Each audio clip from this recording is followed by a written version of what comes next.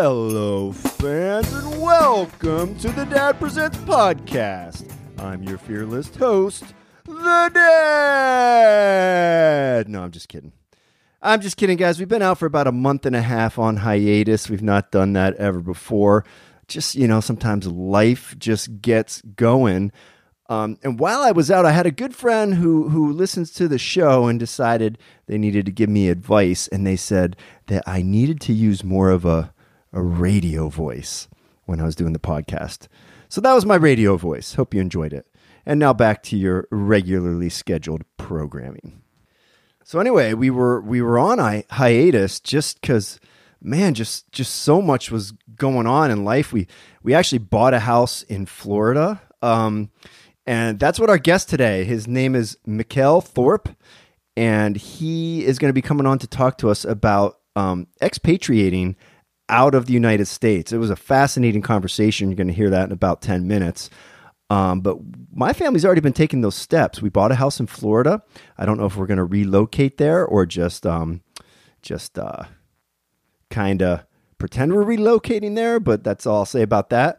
As a stepping stone to possibly leaving the United States of America. And I think there's a lot of people out there in the world who are feeling that way right now about America. It's getting crazy. Inflation is going through the roof. It's going to continue to get worse. There's violence in the streets. I mean, it's still a great place to live right now, but I fear for what it's going to be in about 5 years. Plus, I've always loved the idea of just, packing up my bags and taking on a new adventure. When I moved to California in like 1999, I had lived in about 20 other places before I got here, and I had no intention of staying here. And I just fell in love. I fell in love with the oceans, the weather, the beautiful women, so much to do. I fell in love, so I stayed, but kind of itching for another adventure, and that's what Mikkel's going to talk to us about. But before we get into all that, let's touch on some other. I mean, I know that every idiot podcaster out there right now is talking about the Derek Chauvin trial and George Floyd and systemic racism and policing and all of that. And I'm going to spare you my opinion on all that because, quite frankly, it's not my area of expertise, and there's plenty of more qualified opinions out there. If it's okay, I'd like to talk to you guys right now about this COVID passport idea that keeps getting thrown around, because frankly, it terrifies me. And we've been talking about freedoms and the assault on our freedoms for a very long time here. And in the last year, how much it's been ramped up and how scary it's gotten. And this, I feel, is the whole situation coming to a head. This is the line in the sand, this COVID passport idea. And I know a lot of people say, well, you already have cards that you get stamped when you get a vaccination to go to Africa or whatever. Yeah, that's true. And I've done that before too. But a stamped card is so much different than what a COVID passport can be. When you're talking about an app on your phone where the government mandates certain behaviors that you must take in order to do certain things. It won't stop at getting the COVID vaccine. That alone is an infringement on your rights. But what it opens the door to is just terrifying. I mean, imagine the future where you go to the grocery store and you want to get donuts, but you're diabetic and that information is in your health passport, and you go to check out and the cashier says, "Oh, sorry, fatty, no donuts for you. The government says you have diabetes." That's totally coming. So let's talk about this for a minute. The first 4 amendments of the Constitution is what stands between us and an authoritarian government. That's what protects us. Every government in world history has grown and grown and grown until it's become authoritarian. We started as the smallest government in world history with the least amount of power, and we've gradually grown over 250 years into the biggest, most powerful government in world history. Those 4 amendments, those first 4, they've been under assault since 1914 when the Federal Reserve was created. And after 9/11, that assault, that slow climbing assault on your rights was dialed up to 9 after 9/11. You had the Patriot Act, and you had the creation of Homeland Security and spying on American citizens. None of that's gone away as the threat of terror has slowly resolved. None of that's gone away because once they take away your rights, they never give them back. And then in 2020, bad faith actors used the coronavirus epidemic to ratchet their assault on your freedoms up to 11. We've never seen an assault on Americans' freedoms other than slavery. Okay, let's put that caveat in there. Slavery was a massive assault on Americans' freedoms. Since slavery, we've not seen this kind of assault on rights. And a lot of people say, well, yeah, but Matt, we had a pandemic and people's lives were at risk. And yeah, that's true to a degree. But a pandemic does not suspend the Bill of Rights, and the politicians don't have the authority to suspend your Bill of Rights, whether their intention is to protect you or not. And let's note that their intention was not to protect you. It was to seize power. But also, unelected government officials like Dr. Fauci don't have the legal authority to suspend your rights ever. Yet that's exactly what they've done, and they have no intention of giving them back. And Fauci was recently asked, what level do we need to hit so that we can get our freedoms back? He was asked that by Jim Jordan, and he had no answer. He had no answer because he has no intention of giving those freedoms back, or he's just winging it. I don't know. Neither one of those is acceptable. But if you want to suspend Americans' rights, there's a process to that. It requires getting a 66% majority vote in the Senate and the House, and then the states need to ratify that. You can amend the Constitution by doing that. If you want to change one of our rights, go in and say, hey, during pandemic, rights are suspended. Make that a bill, get it passed with 66% in the Senate and the House, and then get the states to ratify it. And if the politicians felt that locking us in our homes was that essential, they could have done that. They could have had it passed in days if it was that big of an emergency, but they didn't do that because they knew that bill wouldn't pass. Why? Because Americans are not going to willingly hand over their constitutional rights to a bunch of Washington cronies, and they shouldn't. We shouldn't. So instead of doing that, instead of following the legal process, bad actors in government broke the law and forcefully suspended your rights, forcefully told you, you can't leave home today. You can't go shopping at the local corner mart. Your business is not allowed to be open. It's a violation of the Constitution, violation of what this country is founded upon. So these lawmakers broke the law, ironically. Lawmakers broke the law, and they should be held accountable. They should be put in the same prisons where they've been locking up business owners who refuse to bow down and comply. They should be locked up in the prisons where they're putting nonviolent drug users, which is also a violation of your rights, by the way. Once government gets a hold of your rights, they don't give them back because power corrupts and absolute power corrupts absolutely. We've seen this over and over in world history and in American history, right? Now, understand this. Understand why we see this. Understand that after 9/11, we now have 3,000 Americans on the no-fly list. They take away a right, they suspend your rights, and then they abuse the shit out of it. You're telling me 3,000 Americans are a threat to Homeland Security or possible terrorists? I'm not buying it. Prove it. So here's why this happens. We all understand that a corporation will attempt to continue to grow and amass wealth, regardless of how big it becomes, regardless of how wealthy it becomes. Once it's on that New York Stock Exchange, its entire mission is to grow, increase its stock price, create dividends, and make its investors wealthy. It has to do that. If it doesn't continue to grow, it ceases to exist. Government, by its very nature, is the same. It's always going to attempt to grow in size and scope, regardless of how big it becomes. Government creates a department.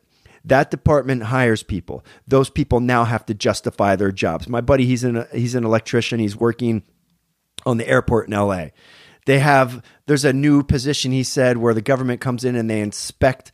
He's called the caulking inspector, and he has to inspect all the caulking and make sure that it's fireproof. And if it's not, he has to report that. Now somehow that job got created, and now that guy has to justify his job, so he has to find infractions, right? That guy then justifies more jobs, and this is what government does. We got a problem. Okay, we need a new department. Okay, we got a new department. Now we got to hire people. Okay, we've hired people. They're going to justify their job. Jobs never go away. Departments never get shut down. Government never shrinks, right? So, in 1880, government was spending 1% of gross domestic product. Nothing, really. By 2016, that number is 21%. Last year, government spending was 44% of gross domestic product. I mean, soon, if we continue on this path, all of the spending in this country will be government spending. So, COVID hit, and what we had is the old expression of never let a tragedy go to waste. Dick Cheney said it. Hillary Clinton said it. John Kerry said it. They've all said different versions of the exact same thing after 9/11, after COVID. They take a tragedy and they use that tragedy. They prey on your fears and they use the tragedy to strip away your rights to enrich themselves. It's not new. It's been going on forever. They did it in Vietnam. They did it in Korea. They did it in World War II. And, some people will argue that you give up your liberty because it's made us safe. Well, number one, that's not true. Okay, giving up liberty doesn't make you more safe. Making better decisions makes you more safe. Centralized mandates, government mandates do not make you more safe. Number two, there's plenty of statistical evidence that in this case, the lockdowns cost more lives than they saved. And number three, you got this wise guy, this wise old man. His name was Benjamin Franklin, and he said, "Those who give up essential liberty to purchase temporary safety deserve neither liberty nor safety." And I don't think truer words have ever been spoken. If you're willing to give up your freedom for a tiny little slice of safety, you're not my people. I know that much. So, I don't know. Look, we need to resist this vaccine passport. We have to resist it. Americans all over the country, liberals, Republicans, all y'all need to rediscover the rebellious sense of revolution and draw a line in the sand and say, we will not comply. Look, Black Lives Matter, for all the terrible things I have to say about them, at least they're taking action. At least they have some balls. At least they're standing up for what they believe is right. We need to start doing the same, right? We need to do the same for what we believe in.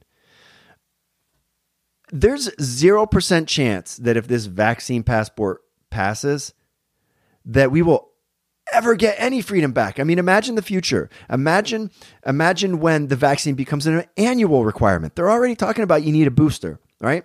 So imagine when it becomes an annual requirement to travel, to get on a plane, to go to a sporting event, to go to a concert. What a nightmare. And that's just the start. Picture this. The government decides that global warming, climate change, as they now call it, is an existential threat to your existence. They've already said that. It's an existential threat to your existence. Okay? Well, let's say your carbon footprint's too high. They know how many miles you're driving. So you go to the gas station and try to gas up, and your credit card gets rejected, not because you don't have any credit, but because you've already driven too much that year. And now you're done with gas for that year. It's coming. That's coming. All right? Imagine your social media posts. Imagine you have a following of 70,000 like the Dad Presents, and you don't conform. You don't fall in line with the Democrats. You don't fall in line with the Republicans. You just speak up for freedom. So suddenly, a side that doesn't agree with you determines that you're racist, you're sexist, you're homophobic, whatever. Take your pick. Doesn't matter. Slap a label on it. So to improve equity in America, they decide that that homophobe, that racist, he needs to be charged more for goods and services than someone else with a better social credit score, someone who has Facebook posts that we like more.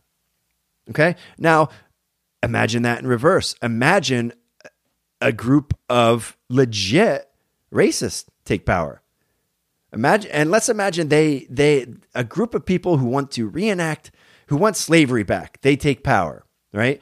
And you are making posts stating how, slavery is wrong, duh.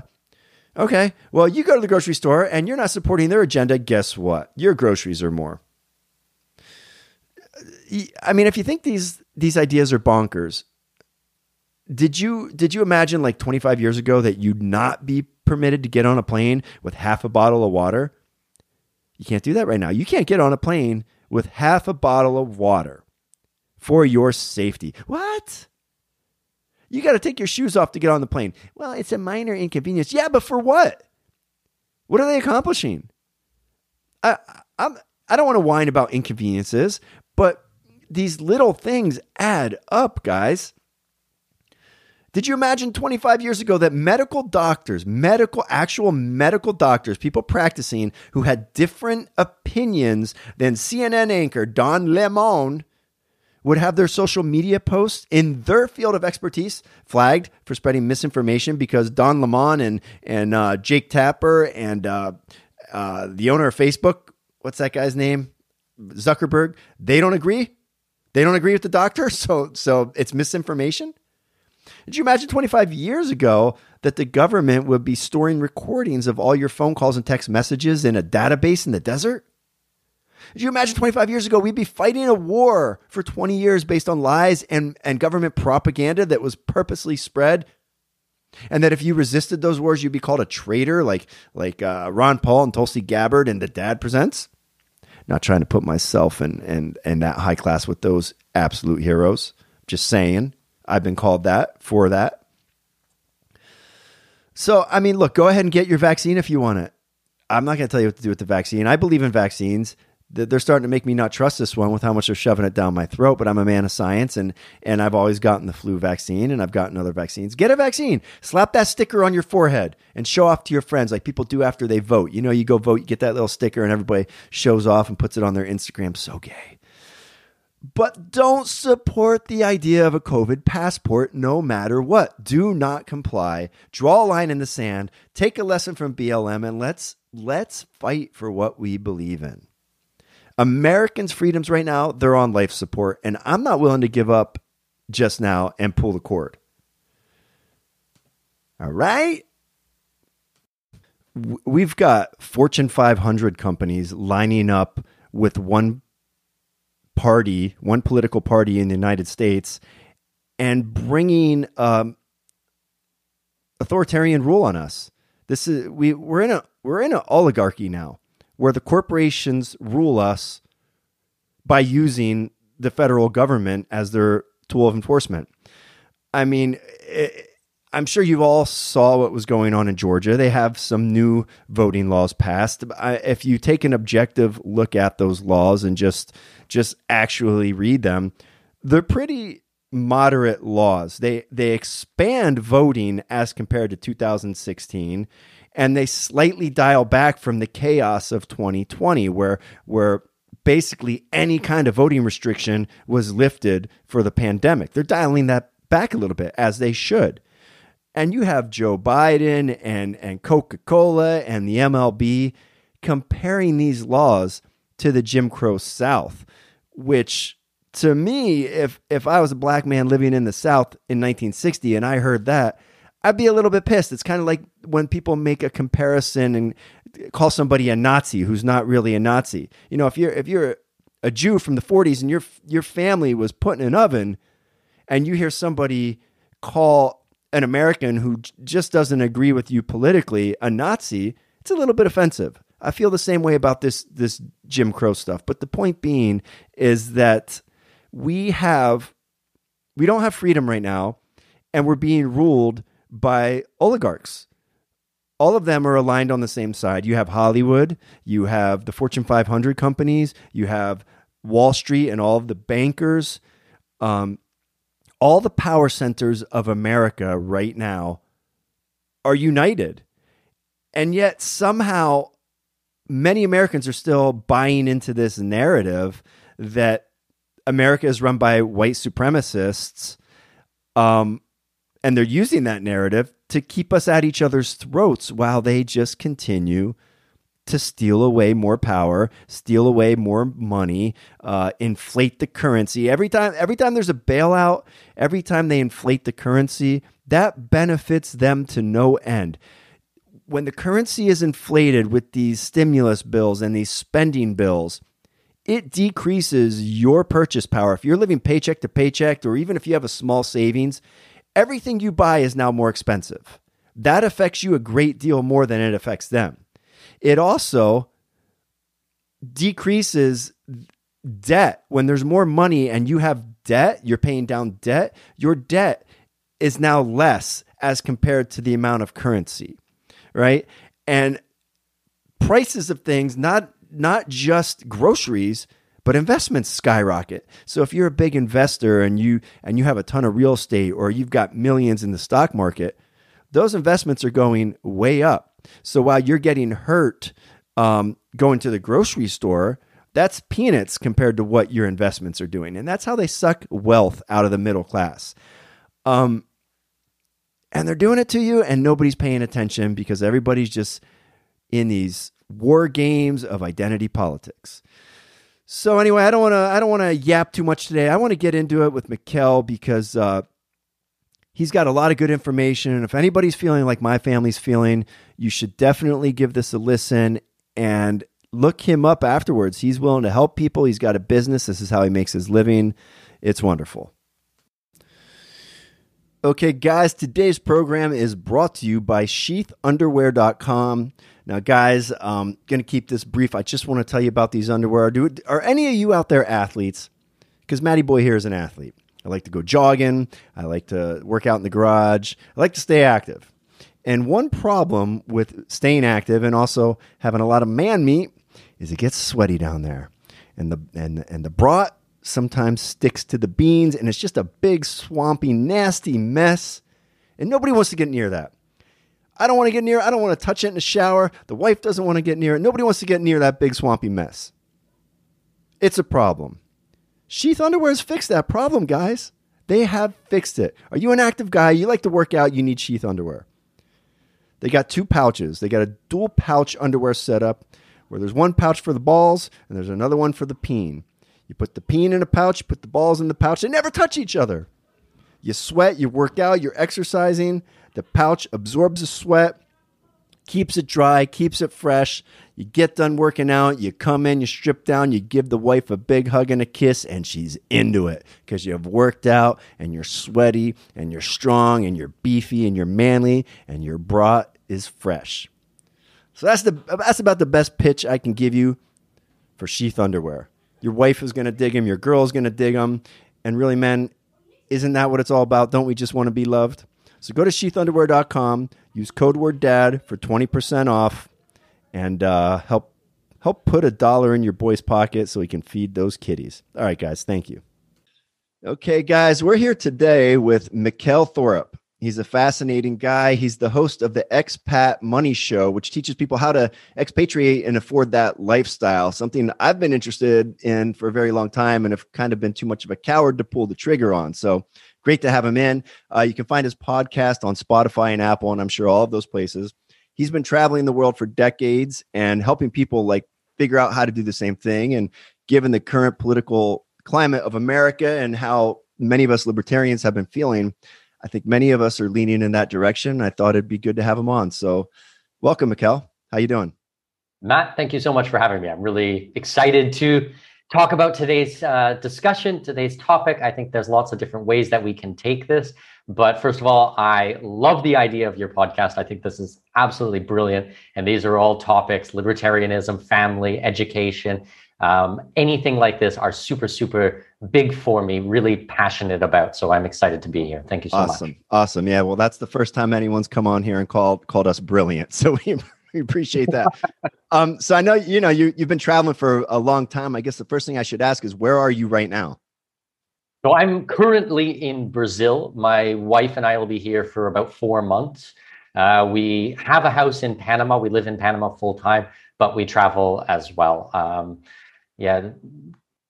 COVID have made things challenging, but we're not going to let it stop us or change really how we want to live our lives, I suppose. Yeah. So right there, Brazil, the media has really been driving home the fear on Brazil right now. What's the situation like in Brazil with COVID? Is like everybody dead? So there's kids playing soccer outside. There's lots of volleyball, very dangerous sport. Malls are open, restaurants are open, bars are open, tourist activities, beaches, pretty much everything. We're going out for dinner and drinks and meeting people and having friends and fun and networking and studying language and eating lots of yummy meat. And Wow. I mean, I don't understand. I mean, I get interviewed literally like 3, 4 times a week, and people are always asking me about Brazil. The first time I mentioned, actually came forward and said, "Yeah, I'm traveling through Brazil." They said, "Oh, I'm so sorry about what's happening there." I was like, "Huh? What?" Like, I mean, Right. it's normal life here, normal life. Sounds like you guys are more open than California, really, by that Ooh, I description. wonder why. Yeah. Yeah. So, I mean, COVID, being a traveler, has it thrown a wrench into the plan? Like, has it become harder to get around, or not really? More bureaucracy, it's more BS. There's more people sticking stuff up your noses, but I mean, it's still possible. I mean, it's just a degree. Like, I remember when I started traveling 21 years ago and I ran out of money, and it was like, well, I'm not going to let money stop me from doing what I want to do. And I figured out how to ways to travel and basically digital nomadism anyways. Well, I'm not going to let COVID stop me today from living my life the way that I want to live it. I mean, I'm honest, I'm ethical, I'm not hurting anyone. Why shouldn't I be able to go out there and explore? I'm a young guy, I'm only 38 years old. I exercise, I eat right, I sleep well, I take my vitamin D, I get my sunshine. I mean, I'm not putting anybody at risk. I've been out traveling lots in the last year and never had COVID. Touch Wow. wood. I mean, Yeah. so far, So so good. you're a decade younger than me, and you've already been out at this for how long? 21 years now. Wow. So you left when you were a kid. So what made Yeah, you do that? Like, tell us how you got to where you are right now. yeah, absolutely, Matt. So when I was a child, I was actually diagnosed with a learning disability. So when I was in grade 3, the teacher, she took me out of class. She brought me to a little room and sat me down, and the teacher was there, and the resource teacher and a principal, maybe a substitute. I can't remember exactly. About 3 or 4 adults there. And they sat me down and they said to me, "Matt, Mikkel, something doesn't work quite right in your brain. And what we want to do is we want to send you to a special school for special boys." And that's what they did, Matt. For every day for 3 years, I got on a little white bus and I took a little white bus Oh across man. town and I went to this quote unquote special school. Now, the only problem was that actually it wasn't a special school. It was a regular school with a special class. So you can probably imagine what happened. There was a lot of fights, a lot of name calling, a lot of bullying, and it was pretty horrendous experience. Now, I'm not coming on here to go, "Oh, poor Mikkel, woe is me, woe is me." Well, I'm you no should. victim. That's what everybody does now. No way, man. I'm no victim. And trust me, I gave as good as I got to these other kids. There's no question about that. But basically, 3 years I went to this school. It was a horrible experience. I really hated it.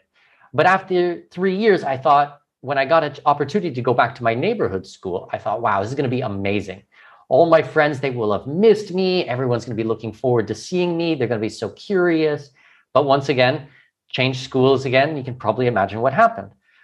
Everybody starts to talk and whisper and gossip. And, well, I remember him. He went to some retard school. Mm. 1980s, totally politically correct. You know how sensitive children are, very, very PC. And basically, the problems continued. And I figured out at a very young age that I didn't like school and school just did not work for me. So I stopped going. And when I stopped going, then I started failing. And then they'd send me to summer school. And I'd stop going to that and I'd fail that. And then somehow we'd squeak through. And somehow I got into high school and stopped going to high school, failed that. And basically, long story short, at 12 years old, I stopped going to school. And at 15, I dropped out.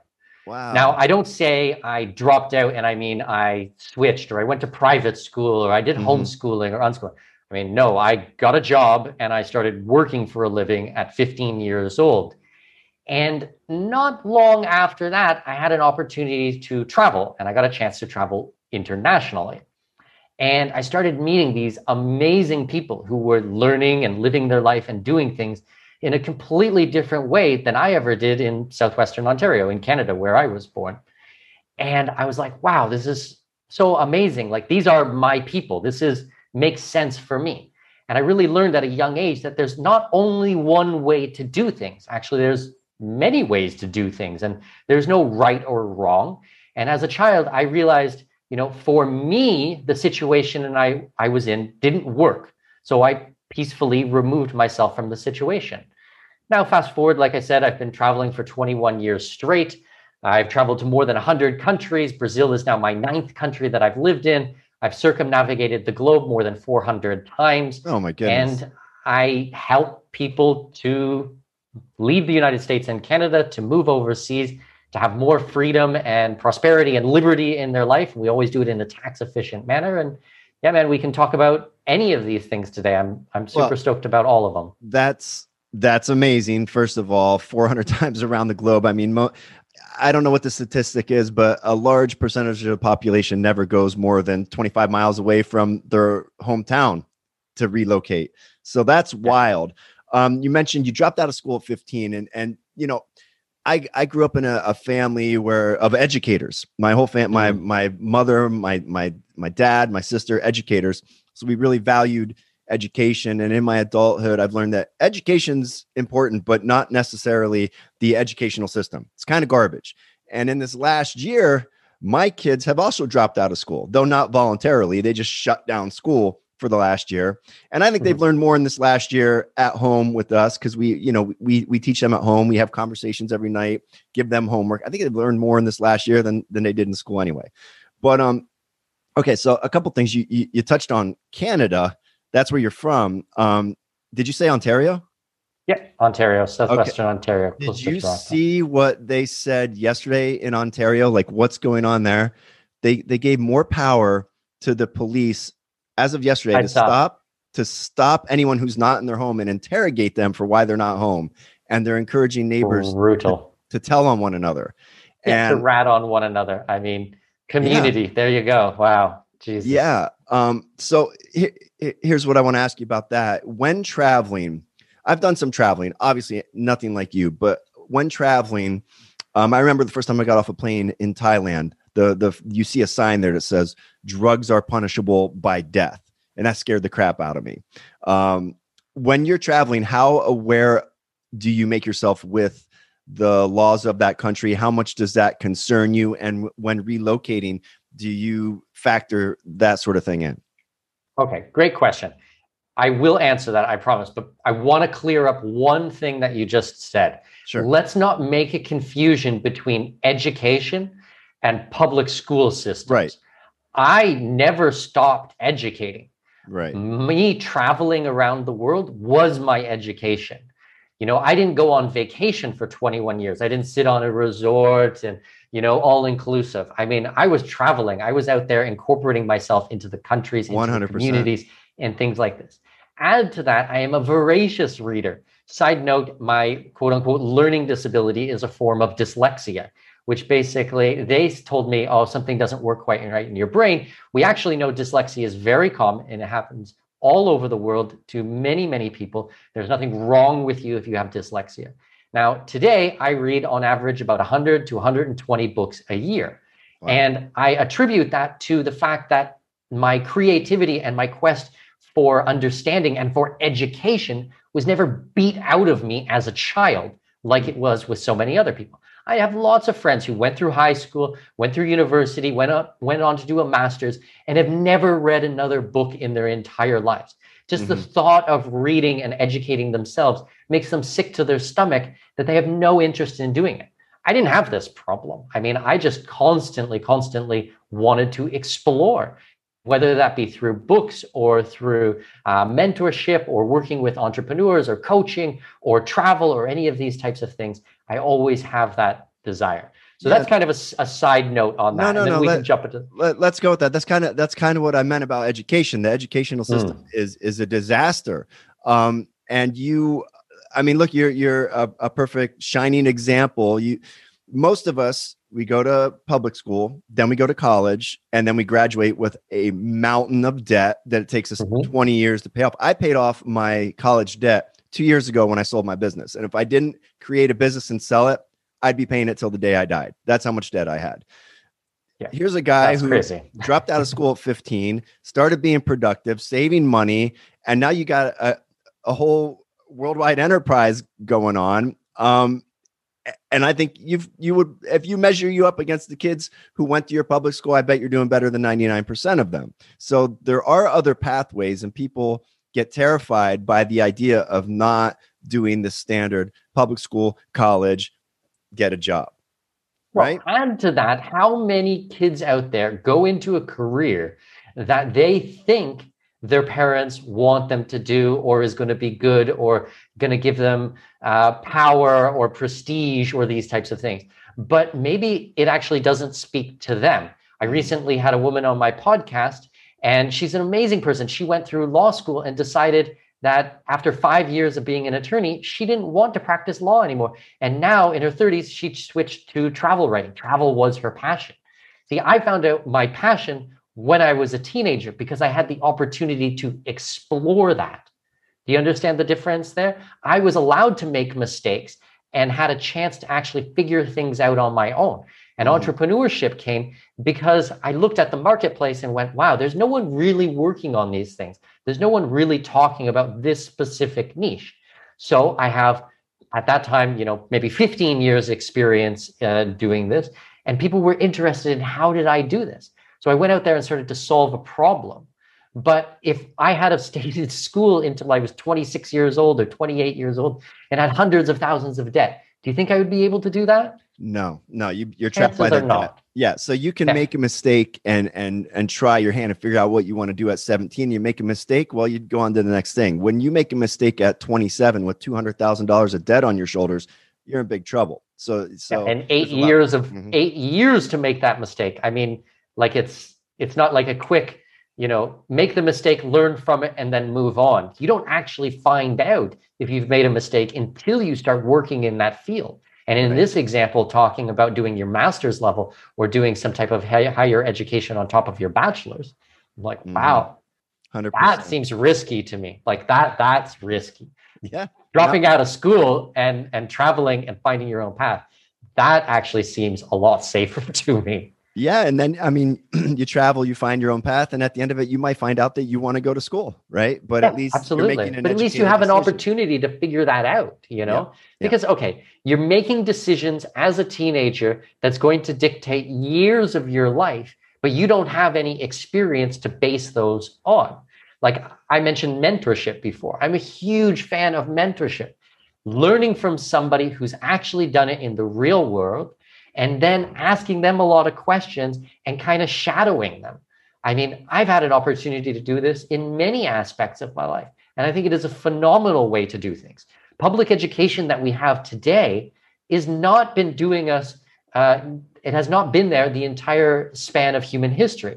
We're talking about 100, 150 years that this experiment has taken place. But how long have humans been on Earth? I mean, tens of thousands of years, hundreds of, we did well up into a certain point, and then we switched everything and decided that the state needs to now be responsible for education. Yeah, and I want to shift gears, but if you look at the history of public education, I believe it was started by the Ottoman Empire because they couldn't get enough men to sign up for war, so they used it as propaganda to encourage young boys to be patriotic. Right, that's kind of the origins of school, and that propaganda has not really stopped. But let's shift a little bit. I want to get back to the moving and how much you pay attention to the laws of that country. And then if people are interested, what's like step number one? Okay. So do I pay attention to the laws of the country that I am going to? Yes, of course. Absolutely. I am a guest in that country and I treat it as such. Everything in my life, I try to be very respectful. I try to understand that it is a blessing and a privilege. I am always trying to be nice and kind and follow the rules. I don't believe that I have anything where, I deserve this. Like, I don't deserve to travel. I mean, I traveled because I worked hard and I made it happen.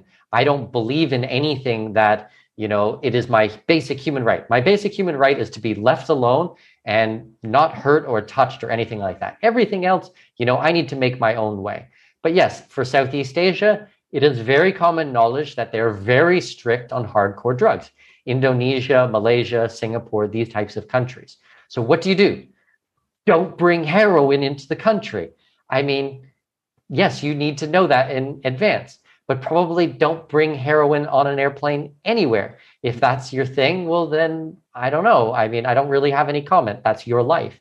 But my advice would probably be try not to do it in a foreign country. But my guess is that probably people who are listening today are not doing a lot of heroin.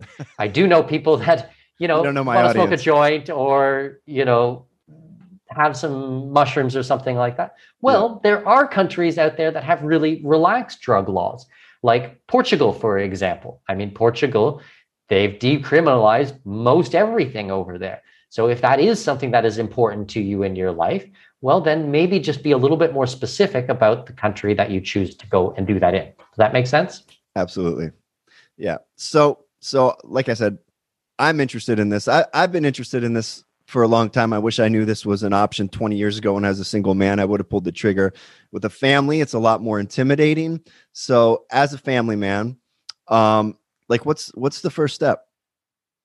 Okay, well, first of all, let's clear this. I am a family man now. I'm a happily married man.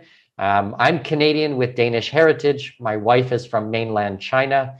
We met in Germany. We got married in Africa. My daughter was born in Abu Dhabi. We now have a house in Panama. We have a huge penthouse apartment, 2-story penthouse in downtown Panama. And we're currently in Brazil for 4 months.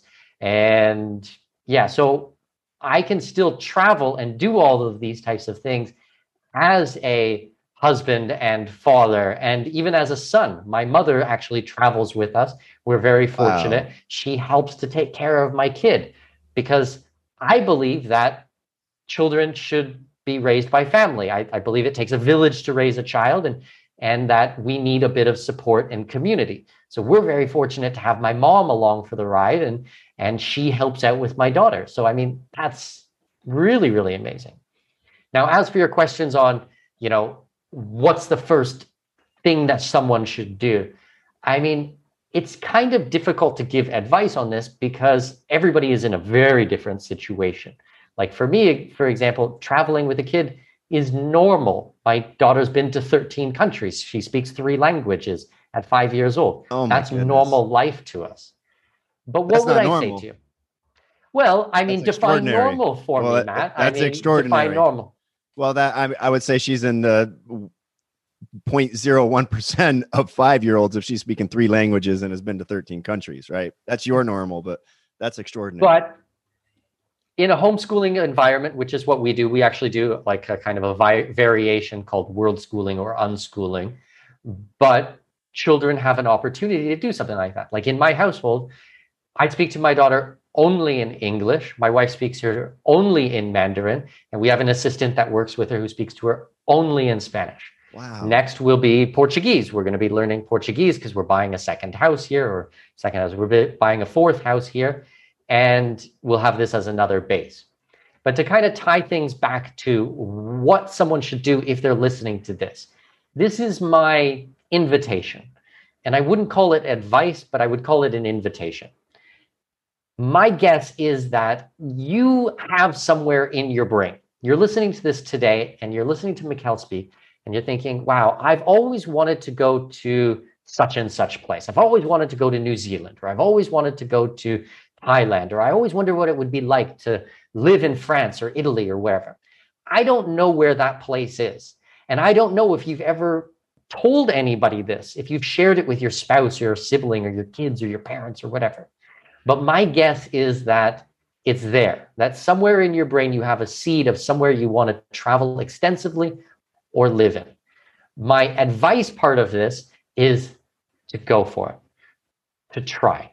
And I don't mean that you need to sell your house and put all your things in storage and move the entire family there tomorrow. What you can do is just rent your place out on an Airbnb, get a 90-day tourist visa somewhere, like, for example, in Brazil, where I am, which is completely wide open, and come here for 3 months.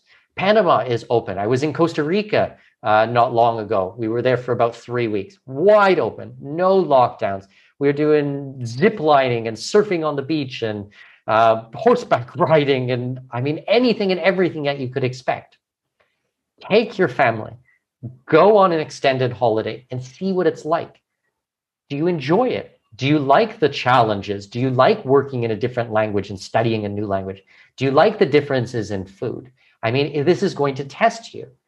If you like it, great. I mean, then there's options afterwards. We can talk about visas, we can talk about second citizenship, moving a business, structuring, banking, et cetera, et cetera, et cetera, which are all things that I help people with my private consulting practice, which is how I earn a lot of my money, is through this type of connecting the dots, you could say. But my advice is to go out there and try. I mean, make a mistake. If it doesn't work, big deal. You try something else. And it doesn't even have to be you try Costa Rica, you don't like it, you have to go home. Why don't you try Costa Rica, and then you try Portugal, and then you try the UK, and then you try, et cetera, et cetera, et cetera, Sure. until you find a place that you like. So many options. The world's so big, man. So big. Gotcha. Yeah. So, okay. So you said you don't know everybody's situation. So let's make this a little more personal. I think the listeners will enjoy that, and it'll give them something to relate to.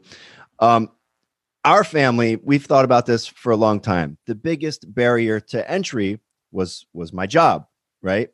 That has changed with COVID, because now so many people are working remotely. I'm working remotely. My wife can work remotely. So that takes the biggest barrier to entry off the table. So now we're very fed up with California. We're fed up with the rules, the restrictions. They're talking about this COVID passport, which frankly has me terrified. So we're really thinking about this. So now the biggest barrier is, what's this going to do to our children? They're in a community that they love. They have great friends. We have great friends. What's that going to be like for them? You mentioned Costa Rica. The places we're thinking about Central America. We want to stay kind of relatively same time zones. We're thinking about Costa Rica. We're thinking about Belize. We've been to both those countries. We're considering some other places.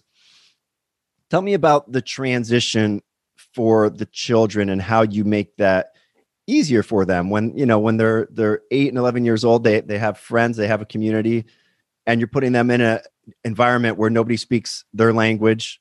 What can you do to make that transition easier? Okay, so I guess my first piece of advice is try not to come at things from a negative point of view, where we're ripping them out of their community, that we're stealing them away from their friends. I mean, I always try to look at this as an opportunity. This is an opportunity for you and your wife and your children to become closer, to get to know each other more, to have a stronger bond with one another. I never try to look at these things from a negative point of view. I always try to look at them from the positive point of view. Now, I would also say that you should probably talk to your kids and get their opinions. How do they feel about it? What do they think? Maybe include them in the decision-making process. You can start to explore, you can start to watch videos and read books and try to understand the different countries, the cultures, the food, see what is it that they like to do. Now, as for making friends on the ground, I mean, there's tons of opportunities to have expat friends, but which is even more amazing is to try to have local friends. Now, you can enroll your kids in a local school. You can go to an international school. So you can go to an American school in Panama, or you can go to a French school in Costa Rica. I'm using examples here. So there's also those types of things. Now, education at the moment, most of it is being done remotely anyway. So the school systems in the United States and Canada has abandoned the children. So don't ever expect that things are going to be going back to normal there. I mean, yes, if the child is thinking back about what if I could go back 2 years and live my life at that point, would I want to stay in this school system with these friends? That's one thing. But they need to know, and we need to know as parents, that the chances of that happening are pretty much slim to none. I mean, politicians have done a massive power play, and once they get power, chances of them giving it back are very, Zero. very, very little. Yes. So expect that your child will be wearing a mask to school for a very long period of time if they open physical schools again. And then extracurricular activities and sports clubs and band and everything like that will be dramatically changed. So those things aren't going to exist in North America. It's unbelievable. It's unbelievable. Like I said, luckily, we've been homeschooling my daughter since the very beginning, and we have no plan on changing any of that. I'm big into all the types of alternatives. So if you go to my podcast, expatmoneyshow.com, you'll see tons of interviews on education, because education is so, so important to me. So who does that? Your mother or your wife? Who does the education at home? Both. Actually, all three of us. I spend a certain amount of time with my daughter every day on doing different things. But because we do unschooling, we do a lot of interest-based learning. My perspective is that a child needs to know how to read, write, and spell, and then do basic arithmetic. From those core concepts, the child is able to then teach themselves many different things. Now, yes, I still want to be there as a guide, but it's never going to be just a top-down, force-fed information. And we don't believe in rote, a style of learning called rote memorization. It didn't work for me when I was in school. It hasn't worked for pretty much anybody. They say maybe 10 to 15% of the population, it's an effective method. But for most people, it is a terrible, terrible method. It's basically memorizing, putting things into your short-term memory, and then just trying to regurgitate it on the fly for tests and things like that. That's what promoted. It's absolutely pointless. Thank you. Yeah. So, okay. So you mentioned homeschooling, local schools, English speaking schools. Let's just get to the basic. Okay. You go to a new country. Let's say we're going to Belize. How do we even begin the process of finding an appropriate school like that? Who do we talk to? Like what is the methodology there? Okay. So let's say that let's take three countries, okay? So we can spread it out a little bit, and then I'll give you some context with one another. Okay, let's take Belize, Costa Rica, and Panama, because, I mean, we've talked about them a little bit in this conversation. All Central American countries. Belize is a very, very small country. It is an English-speaking country. Their population is somewhere around 300,000. The mainland of Belize, actually attached to Central America, is quite poor. A lot of the expats are out on the island, like Ambergris Caye. Right. It's a very small community. They don't have cars there. They drive golf carts. Right. A lot of the people that are there, they are retirees. It's mostly for scuba diving. They have one of the largest barrier reefs, and a lot for big game fishing. So that's kind of Belize. There's not so many families there. Add to that, the visa process for Belize is a little bit complicated. The most popular visa, or the up-and-coming visa, is an investment in real estate. I believe it's $279,000 in a real estate development. Okay, so that's Belize. Costa Rica is a much larger country, a lot larger population, a lot more expats, and a lot more families. So you're going to end up having places for your kids that are going to have more opportunity for schools and more opportunity to make friends. You're not going to be stuck out on a little island. The visa process for Costa Rica, in a nutshell, is they have many different ones, but for this conversation, the two are an investment in real estate of $200,000 or more, or $60,000 in a Costa Rica bank account. Now that money has to sit there, and then you can take basically an allowance from that to spend every year. This will give you permanent residency in Costa Rica. That's easy. I'll talk about it's very easy. It's very easy. But I saved kind of the best for last, and probably one of the reasons, definitely one of the reasons why I chose Panama. Panama is the richest country out of the 7 countries in Central America. It's actually one of the richest countries in all of Latin America. They have a massive banking sector, financial sector. They have the Panama Canal. They have the Caribbean and the Pacific side. So you have 2 different types of beaches. They have the mountainous areas in Phuket and everything like that. It's a real cosmopolitan city, like Panama City. You don't feel like you're in a developing country. You feel like you're, in most cases, in a first world country. It's kind of like Miami or something like that. They call it the Miami of Latin America. Now, visa process for Panama is probably the easiest visa for permanent residency in the entire world. It's called the Friendly Nations visa. They have 2022, but once again, for this context, it's $5,000 in a bank account. And after you get your visa, which takes, a month or 2, you can actually withdraw the money. Then all you need to do is show some strong economic ties. So the bank account is one economic tie, and the other one is forming a corporation. So we form an SA. It's a private anonymous company in Panama. And with all the legal work and the government fees and my fees and everything like that, is $3,500 for a primary applicant and about $1,900 per dependent. So for a family of 3, family of 4, you're looking at $6,000, $7,000 worth of legal work and only $5,000, opposed to $200,000 in Costa Rica or $60,000 in a bank account or $279,000 in Belize. Does that make sense? Yeah, so all of those need legal fees. Don't get me wrong, all need legal fees, but the requirement is so little. And what do you get for this? Well, in Panama, you have an opportunity to live and work and be in the country full time. And to keep it active, all you have to do is visit the country one day every 2 years. That's it.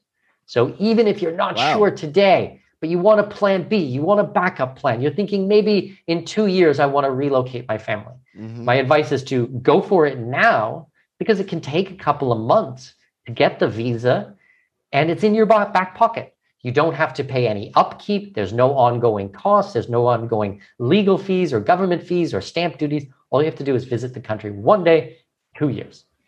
That's amazing. That sounds impossibly easy.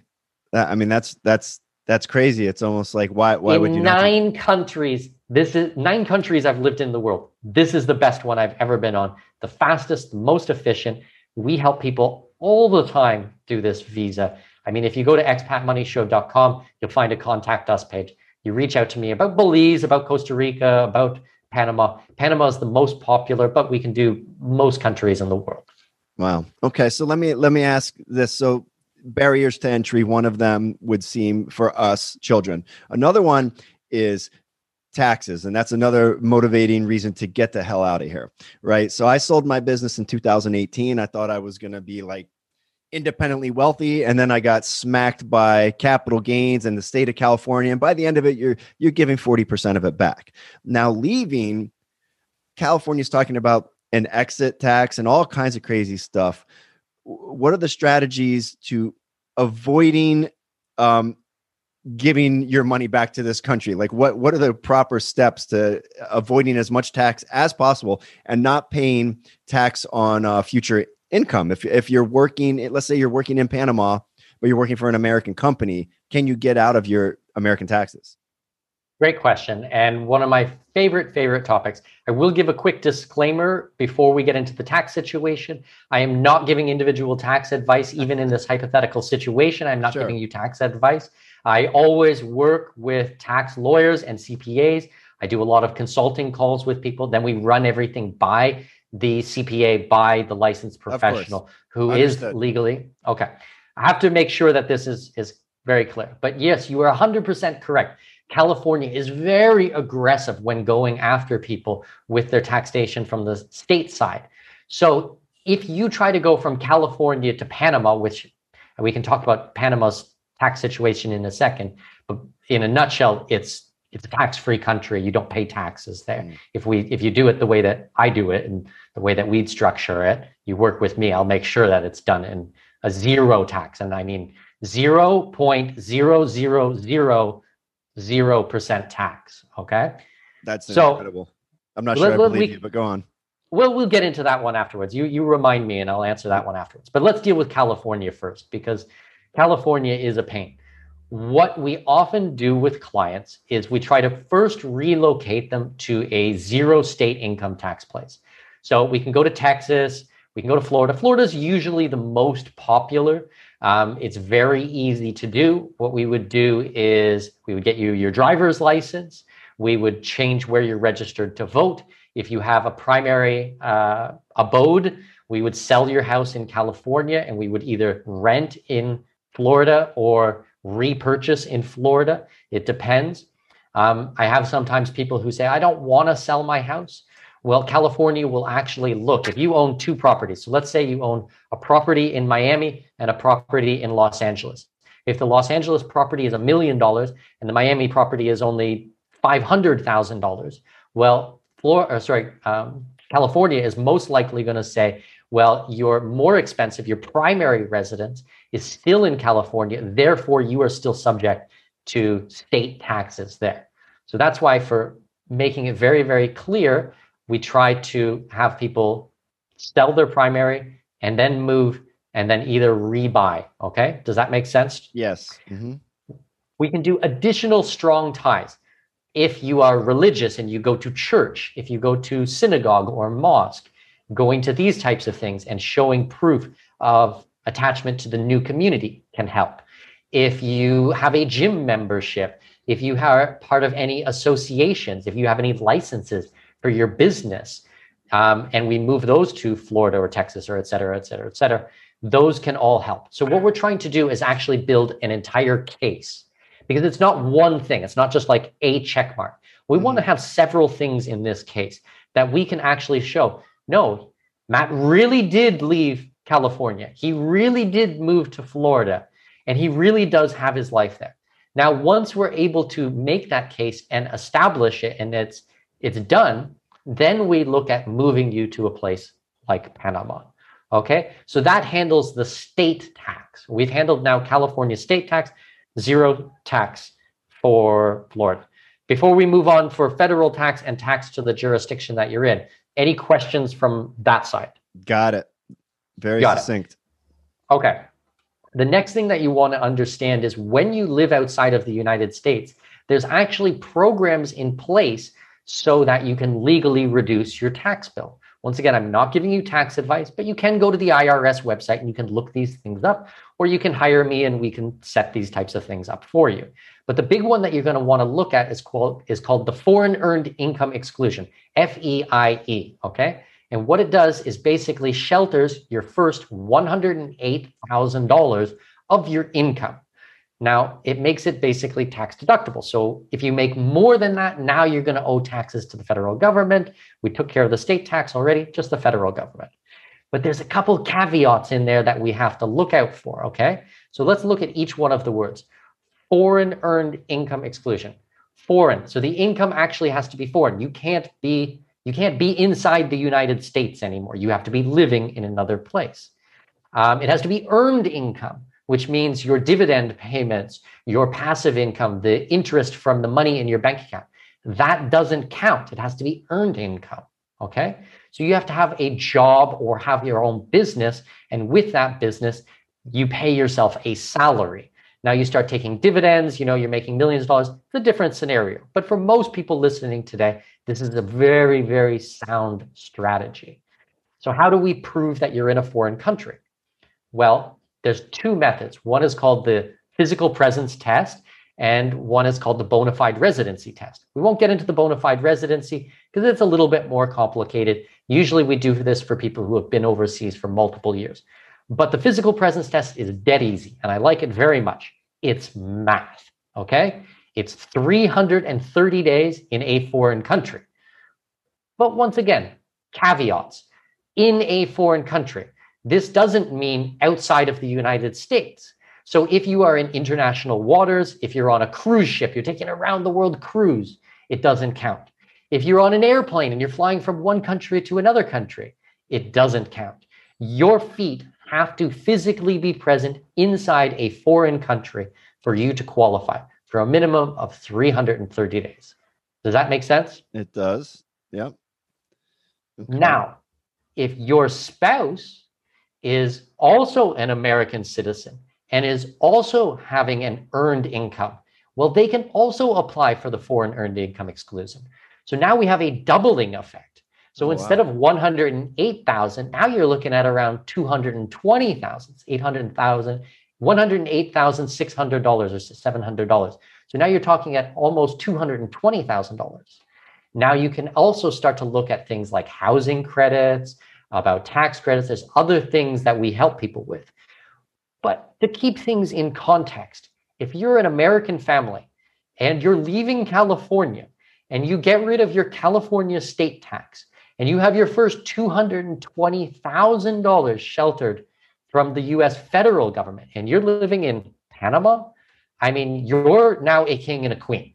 I mean, you'd be pretty, like, it would be a lot of work to spend $220,000 in a year in Panama. Like, you'd almost have to be like Like this is the drinking the Dom all Yeah. night long, and like you'd be rinsing it. There's no question about that. And it's interesting you said you're in the ballpark of where we are, and in California, we're not living like kings and queens. We're renting, which comes to about 40% of our income, and we're pinching pennies to go on vacations. So that would change dramatically for you. That's very appealing. And now you're talking about you got to get paid. So let's say somebody they want to relocate, but they want to keep their same job and they can work remotely. So are you suggesting that to qualify for this, you would have to open an LLC in your name and have your employer pay your LLC and you pay yourself? Is that what I'm hearing? In most cases, no.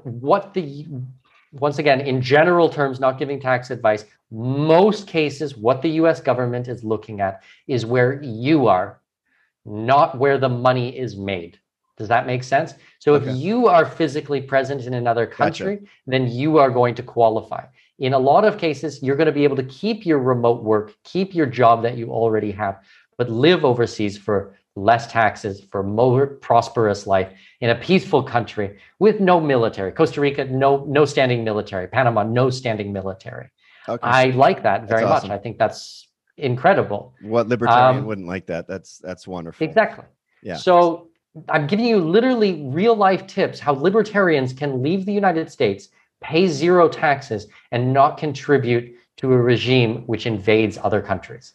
Like, I mean, that's the dream for a libertarian. I mean, no taxes, no foreign wars. That's what we spend our time yapping about here. Like I should have done this already. I'm disappointed in myself. So we're running out of time. I know you have other interviews. I'm so appreciative of you coming on. I'm going to seek out your help of your business. So just 2 last questions. You can answer them and then we'll wrap. Number 1, what is the name of your business? How can people reach out and find it? And number 2, let's just say hypothetically, I heard all your advice today. I talked to the wife. She's not down with it. We don't do it. But then 2029, I'm a 55-year-old single white guy. My wife left me for someone who's less grumpy, right? And all I want to do is just disappear and get off the grid. You recently did a show about how to disappear off the grid. Is that realistic these days with technology? All right. 2 questions in there. I'm going to answer 3 questions. I'm going to answer a question you didn't even ask. Okay. Just quickly on the Panama tax side, just so that we're very, very clear. We took care of that state tax. We took care of the federal tax. Now, what are your obligations to the new country that you live in? And in this example, it's Panama. Now, 0. It's 0, but why? How? Okay. Because you said, I don't know if I believe you. Okay. Panama follows what's called a territorial tax system. Just like how the US government cares where you are, not where the money is, Panama is actually the reverse. They care where the money is, not where you are. So you can live there full time and you can earn the money outside of the country. So if you're being paid from a job, you're doing remote work, you're a consultant, you're a coach or an Amazon FBA or drop shipper, or you have an info biz or basically anything online, then the money is not being made in Panama in their eyes. You're being paid from a foreign source. So your obligation to the Panama government is 0. Okay, they have a VAT of 7% on goods, but I mean, from the income tax side, it's 0. So that is really, really important.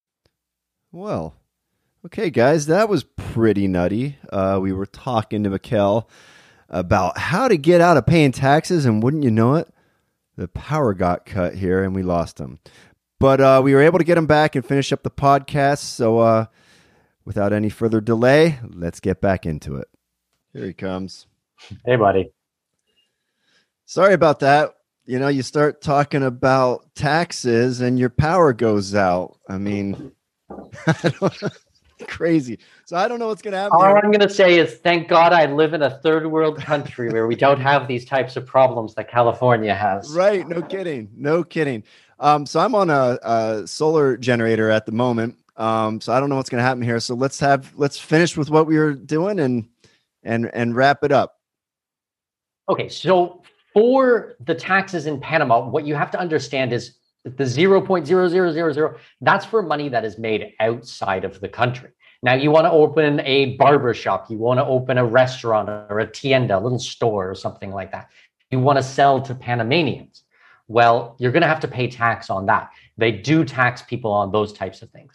But for probably most of the people who are listening to today's conversation, for most of your audience, certainly most of my audience, they're mostly entrepreneurs, digital nomads, remote workers. They have some type of profession and they have a job back home that they get paid for. So in these instances, it works perfectly, but I do need to clear that up just so that we don't have any kind of miscommunication where someone says, oh, Mikkel said I can go there and open a restaurant and I don't have to pay taxes. No, in that case, there are taxes, but in our case, there are no taxes. If you do it the way that I do it, if you legally structure it and you work with the professionals, then we can take care of that. Absolutely. Great. And now the other two things you were asking me about is, well, how do people get you my help? All right, if you go to expatmoneyshow.com, up in the top right-hand corner, it'll say about us or contact us, something like that. You scroll to the bottom of the page and you're going to find a contact form there. Drop me a message. Give me as much details as possible. Tell me, hey, I heard you on Matt's podcast. I like what you said, and I want to learn more about Costa Rica. I want to learn more about Panama, and I want to get this tax-free. And then let me know, okay, do you have a plan in place or you need help doing a plan? Because I always help people on two different sides. We do the implementation side or we do the planning side. They're two separate things, but I can help on both sides, and I try to help any way I can. So those are the best ways to get a hold of me. Now, as for... So wait, again, the interview. That's expatmoneyshow.com? Expatmoneyshow.com. Okay. You're going to be able to find that. You guys can also reach out to me directly if you type in Mikkel@expatmoney.io. You can email me this type of stuff, but contact form works quite well. You're going to hear from me. In the system. You're going to hear from me for sure. We're doing this. Perfect. VIP service from my podcasting brothers. So absolutely no problem there. Now, for your other question about going off the grid. I did an interview with my buddy, Gary Collins. He's become a good friend of mine over the last year or so. Really, really cool, interesting guy. If you guys go to the podcast on Google Podcast, Apple Podcast, Stitcher Radio, anything like that, type in Expat Money Show and look for Gary's episode. We talk in depth about going off the grid and really kind of pull back the veil on how this is done, how it all works. Because I think for a lot of people, it is an option that they want to explore. They're either looking about leaving the country or they're looking about leaving the big cities and going out to more rural zones. I actually want to do some episodes in the future, probably with Gary. We might even do some projects together looking at Paraguay or Uruguay and actually building communities, off-the-grid communities in these types of countries, in Latin American countries. So there's going to be some cool stuff there, but that's a pretty wild episode.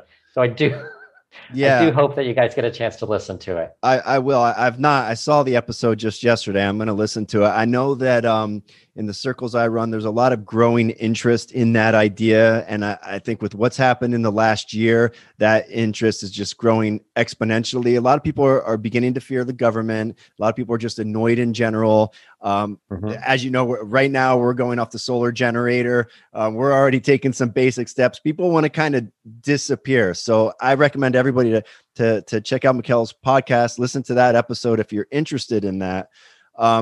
What else? Where else can we find you? Where else can we learn about these types of things? Well, if you go to Amazon, if you are a reader, I have a book called Expat Secrets: How to Pay Zero Taxes, Live Overseas, and Make Giant Piles of Money. Super humble title. I know I'm a very humble kind of guy, Matt. That's how I roll. But the book had phenomenal success. It actually went on to become a #1 bestseller. Wow. We've helped tens of thousands of people with the book. So I encourage you to go check that out. It was written a couple of years ago, but a lot of the things are still applicable today. And we have a ton of bonus resources that go with it. So between that, the podcast, and the coaching and consulting, and the implementation, that's kind of what I do, helping people just like you to escape California, disappear from California, move overseas, and have a more peaceful, free life. I mean, hey, good. You're doing the Lord's work, man. We're here for a short while. The goal shouldn't be to work 40 hours a week till you're 80 years old and then retire for 3 years before you die. You're living life the right way. You're enjoying it. They say they say if you enjoy what you do, you never work a day. It sounds like that's what you're doing. So congrats to you. And I appreciate you for shedding some light on this subject to myself and all of our listeners. I know I'm going to get a ton of emails about this. I'm going to point them in your direction. So thanks for coming on. Appreciate it. Pleasure is all mine. Thanks so much, Matt. All right, guys, that was great. I hope you enjoyed that as much as me. He's a fascinating guy. I mean, can you imagine quitting school when, what did he say? Like he was 12 years old. He quit school and now he's operating a massive business all over the world, traveling since he was 17. That was very exciting for me, and I want to have him back on sometime just to get some of his exciting travel stories. Now, I may not be, world traveler since I was 17, but everybody who listens to this show knows that I once punched a tiger shark in the face in Belize, and I'm guessing Mikkel didn't do that, so I'll have to one-up him. But no, he was awesome, and definitely going to ask him back on, number one, to get more advice as my family begins this transition, if we have the balls to do it, and number two, to get some of his great travel stories. So I hope you enjoyed the show. We will not go on another 6-week hiatus. I got another guest in the pipeline right now, and we're going to keep it rocking and rolling all summer for you. So thanks for joining me, guys.